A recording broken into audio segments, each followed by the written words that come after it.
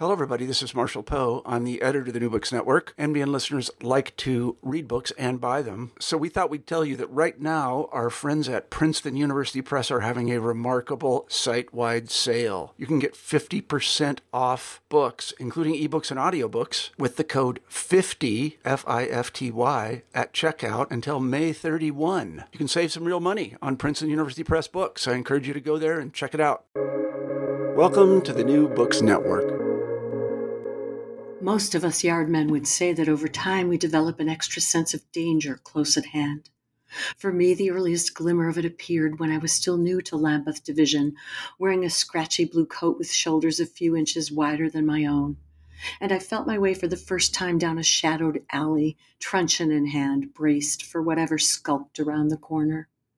After a dozen years of policing, I like to believe my instinct had been honed to a keen blade, that I'd seen enough London crime not to be surprised by much, that I could sense the approach of something especially vicious by a prickling along my arms or a tightening below my ribs. This is G.P. Gottlieb, host for New Books in Literature, a podcast channel on the New Books Network.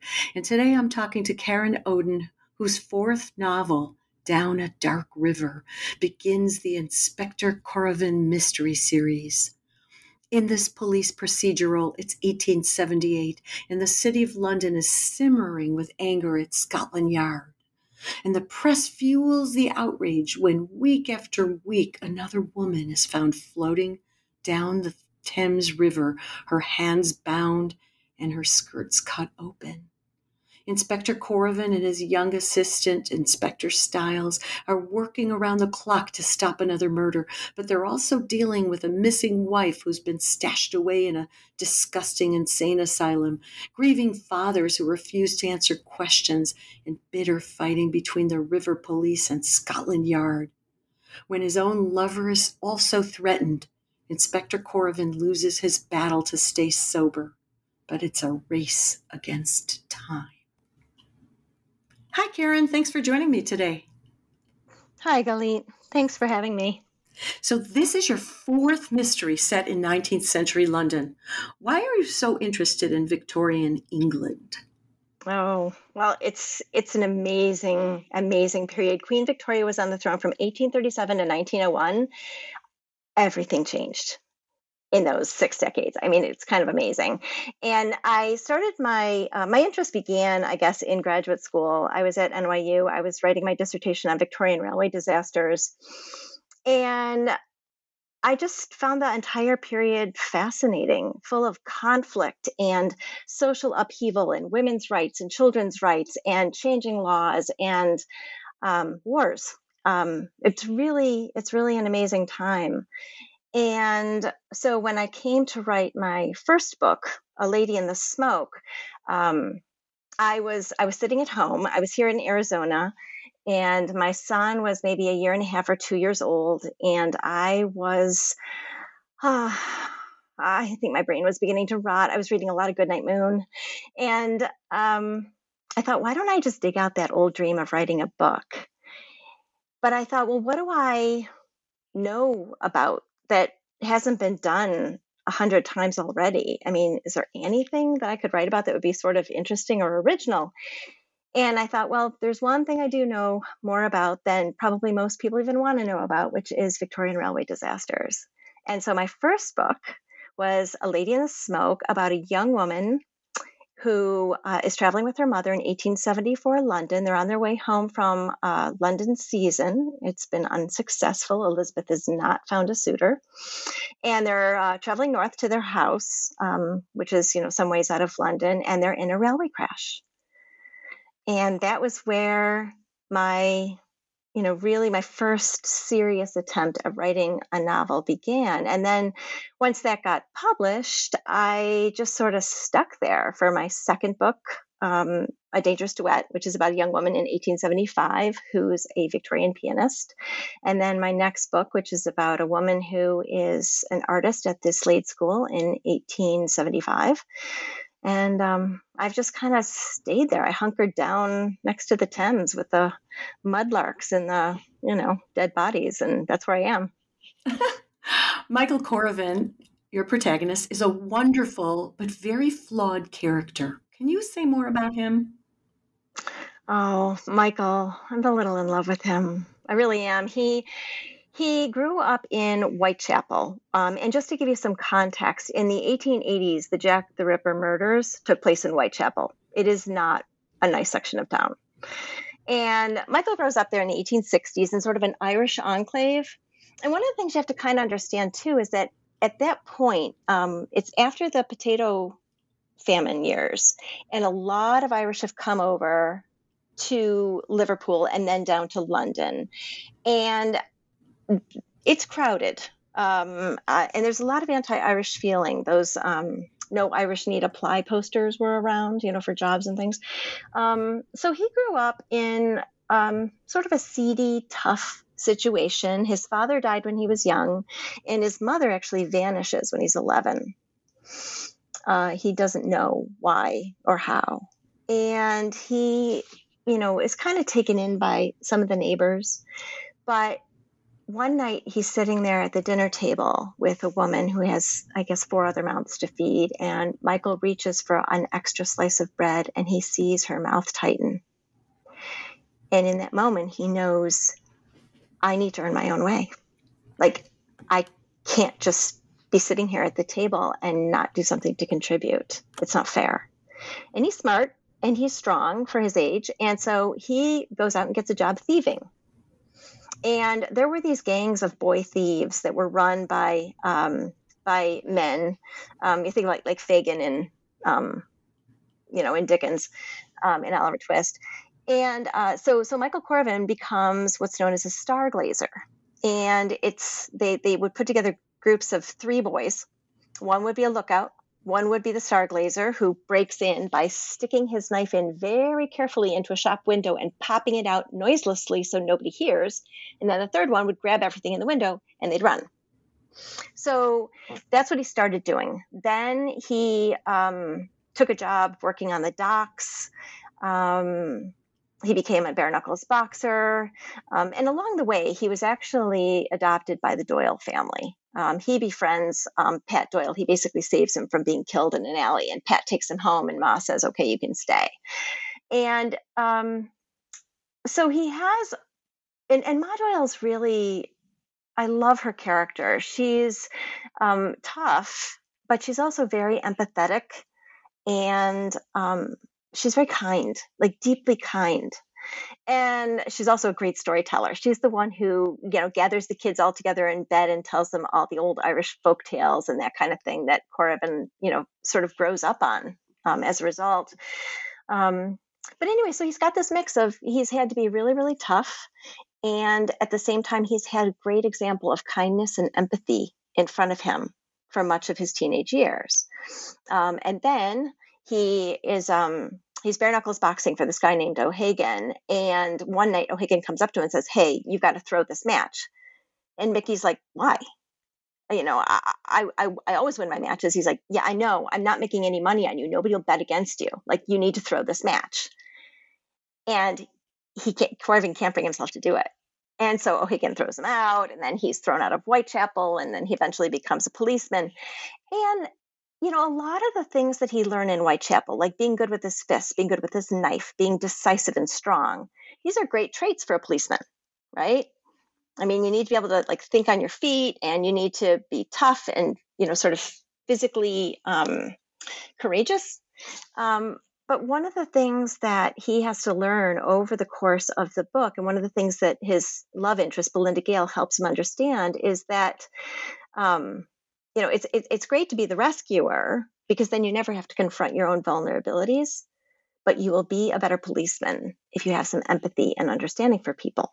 Let's go back to that moment when he is with Ma Doyle, and he realizes that the family doesn't have a lot to eat, and he steals a loaf of bread. I wondered if that was a nod to Les Mis or Miserables. And Corvin says, this is a quote from you. From then on, I knew that being weak won me a measure of tolerance, but eventually ran out. The virtues that brought lasting appreciation were strength and certainty, decisiveness verging on brashness, and self-reliance. Can you respond? Yeah, he learns that. He learns that really early, even before he meets the Doyles. That's actually at one of the early moments when he's still being taken care of by one of his, one of the other neighbors. But I think that lesson just furrows into his heart. I mean, he believes it, and he understands that survival and also love and appreciation from other people are going to be depending on those qualities. So he makes an effort to develop them. So you wrote that, quote, another quote, rivermen never asked for help from the Yard if they could avoid it. Corvin works at Scotland Yard. What's going on between Scotland Yard and the River Police then?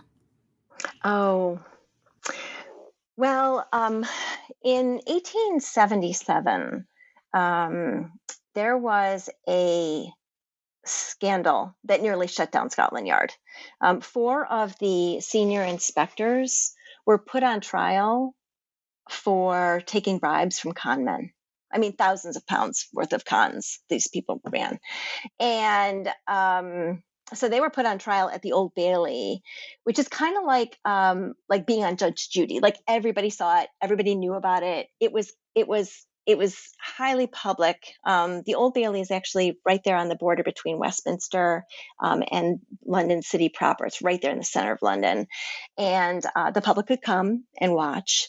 And it was humiliating. And the newspapers made hay with this. I mean, they had these terrible headlines. One of them was something like, plain clothesmen are plain thieves. Comments like, all the detectives should be at the bottom of the Thames. We'd be better off. And so there was a lot of public distrust toward the Yard. And so there was a separation between the rivermen, who are stationed at Wapping, which is about 6 miles east of the Yard. And they were in charge of policing the river. Like, they would take care of things like smuggling, or like if someone was trying to loot some of the boats that were, moored on the Thames, something like that. So that was sort of their province. And the Yard was largely plainclothesmen who were dealing with things like murder and serious crimes in the city. And then you also had, of course, all the local divisions that had the uniformed constables and the people who walked the beats and that kind of thing. So, I mean, policing was a little bit fragmented in London at this point. And so I think naturally there were just, I don't want to say rivalries, but I guess that's kind of the right word, rivalries between, the uniformed men and the plainclothesmen, and the Yard and the River Police, just sort of naturally. So Corvin is in the middle of searching for a missing wife, and he gets word about the first dead woman on the river.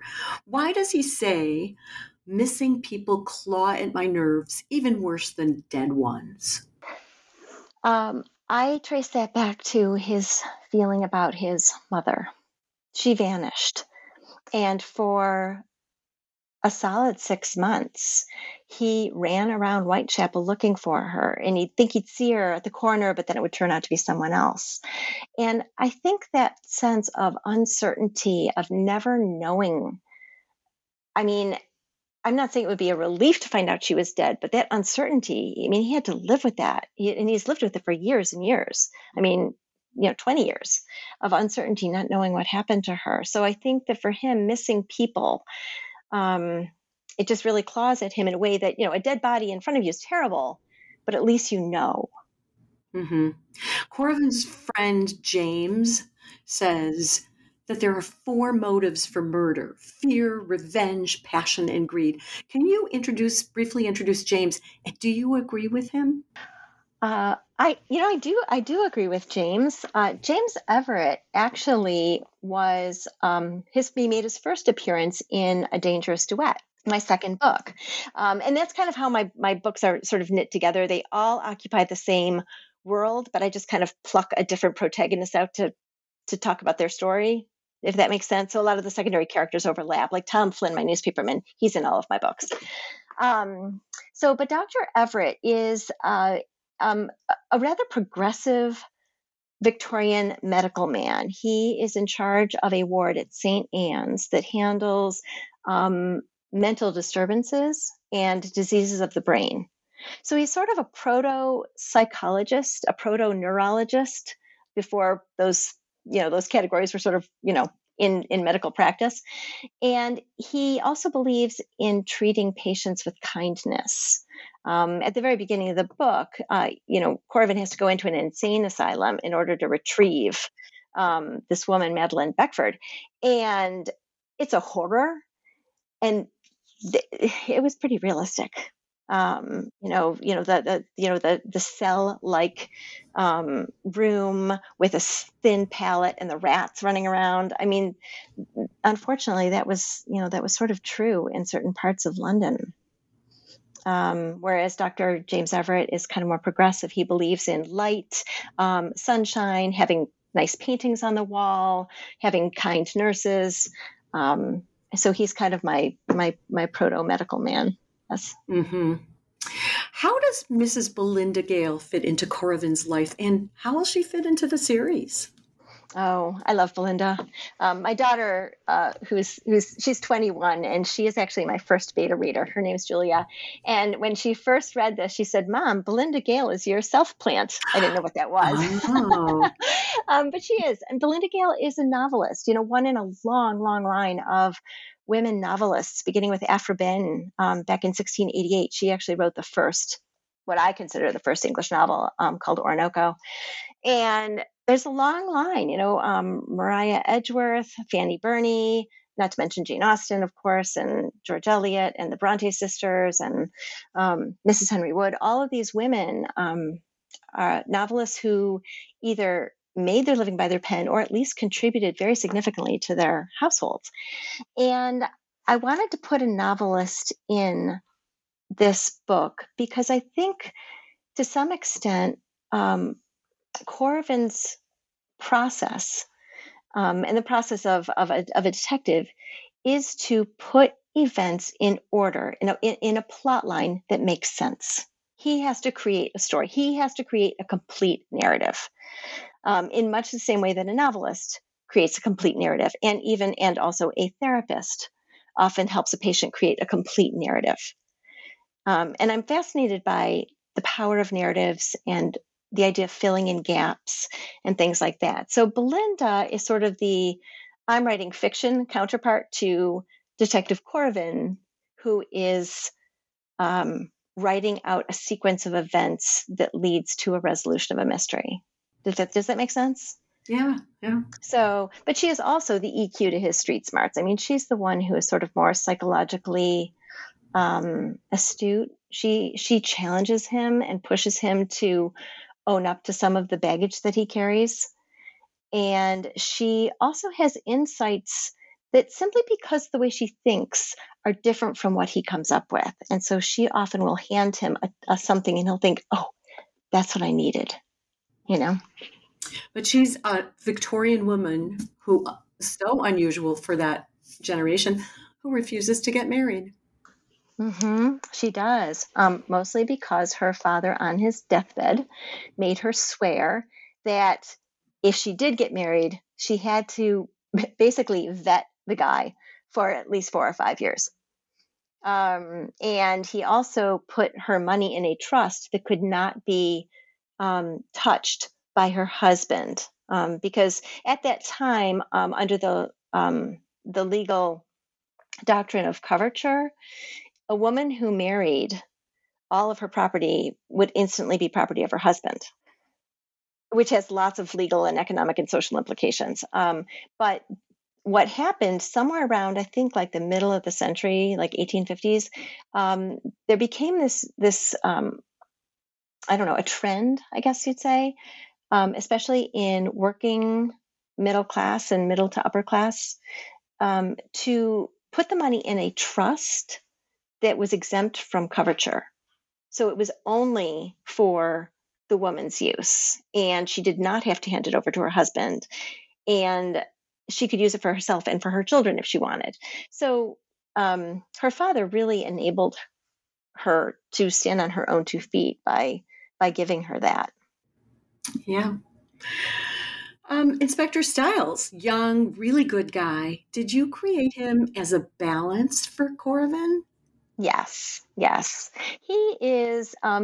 He's public school educated. And what that means is fee paying. So like English public school is the same thing as our private school, for example. So Styles went to the equivalent of American private school. He's got a little more polish, a little more EQ, a little more just kind of awareness about how to be pleasing and amiable.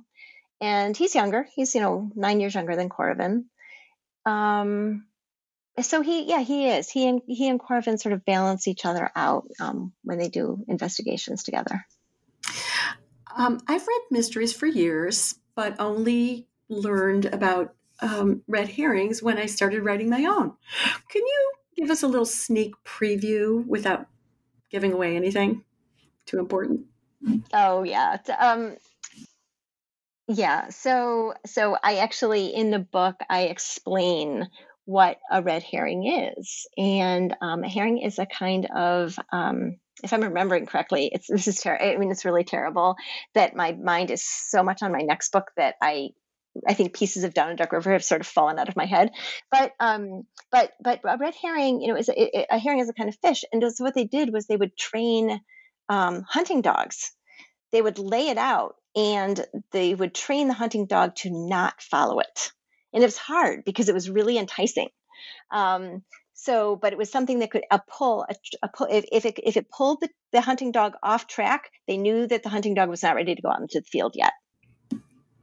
Right. So they needed to do more training with the dog. So it's like basically this like offshoot thing that the dogs have to be trained not to follow.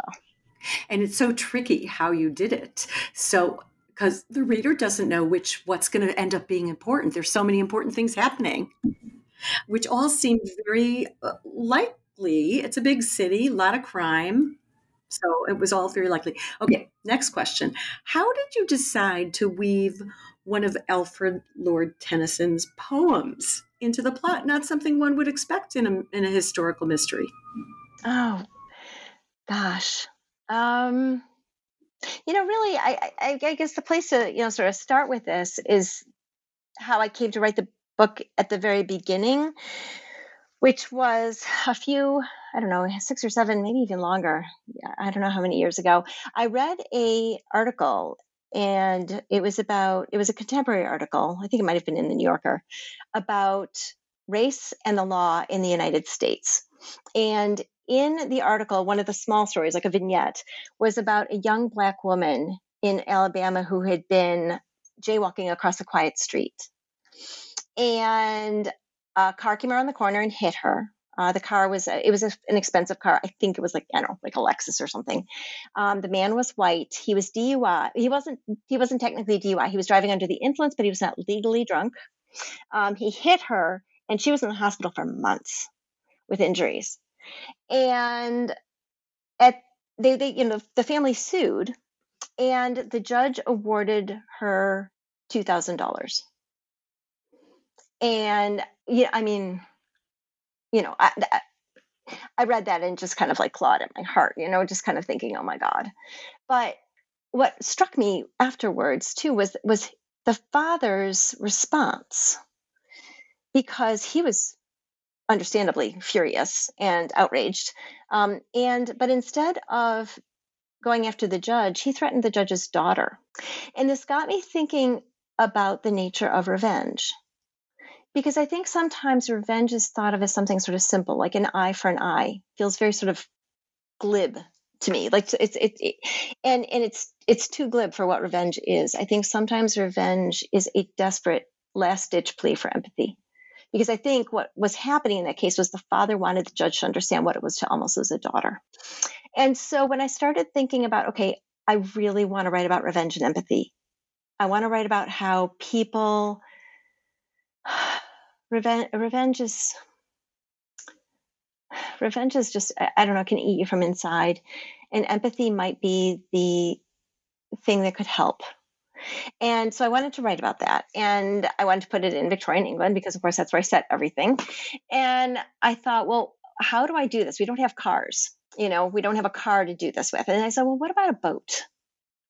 And that got me thinking about boats, which got me thinking about maybe there's a way I can use boats in here because the Thames is really at the core of the city and it's at the core of my story.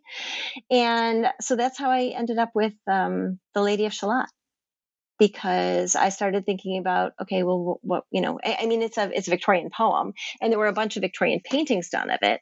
And it's also just a really compelling story that dates all the way back to, sort of medieval stories. It's from the Morte d'Arthur, the original story about Elaine. And, so I was just drawn to the idea of using boats instead of cars. I have so many more questions for you, Karen, but there isn't time. I just want to point out, I loved how you wove in moral issues about right and wrong and crime and punishment and good and bad. And I wish there was time to ask you if you always weave philosophical questions into your storylines. I want to know more about the connections between the books, but I'm just going to have to say, everybody's going to have to read this book, or at least one of your other books, to find out. So the question is, what next for you? What are you working on now? I'm working on the sequel to Down a Dark River. It picks up in September 1878, and Inspector Corvin has been made the interim superintendent at Wapping, at the River Police. And this is true history, there was a boat called the Princess Alice it was kind of like what we now think of as like the hop on, hop off again buses. There was a series of these steamships that would go up and down the Thames, and for two shillings a day, you could kind of hop on and hop off. And on September 3rd in the evening, it was coming back up to the Thames to dock right near London Bridge, and a coal ship ran into it. And this is like a house running into a car. I mean, it's huge. And the Princess Alice broke into 3 pieces, threw everybody into the water, and over 500 people drowned. And because it's a hop on, hop off, nobody knew who was on the boat. I mean, this threw London into a complete panic. And so I kind of began with that. And that's sort of like the core beginning of the mystery for the next book, which is going to be called Under a Veiled Moon. And it releases in November of this year. Wow, I cannot wait. It sounds wonderful. Thank you so much for joining me today. It's been a pleasure. Thank you. It's been a great way to start my year. And thank you for joining me. Again, this is G.P. Gottlieb, author of the Whipped and Sipped Mystery Series and host for New Books and Literature, a podcast channel on the New Books Network. Today I've been talking with Karen Oden about her new mystery, Down a Dark River. Thanks for listening. And I hope you're always immersed in a juicy novel. Happy reading.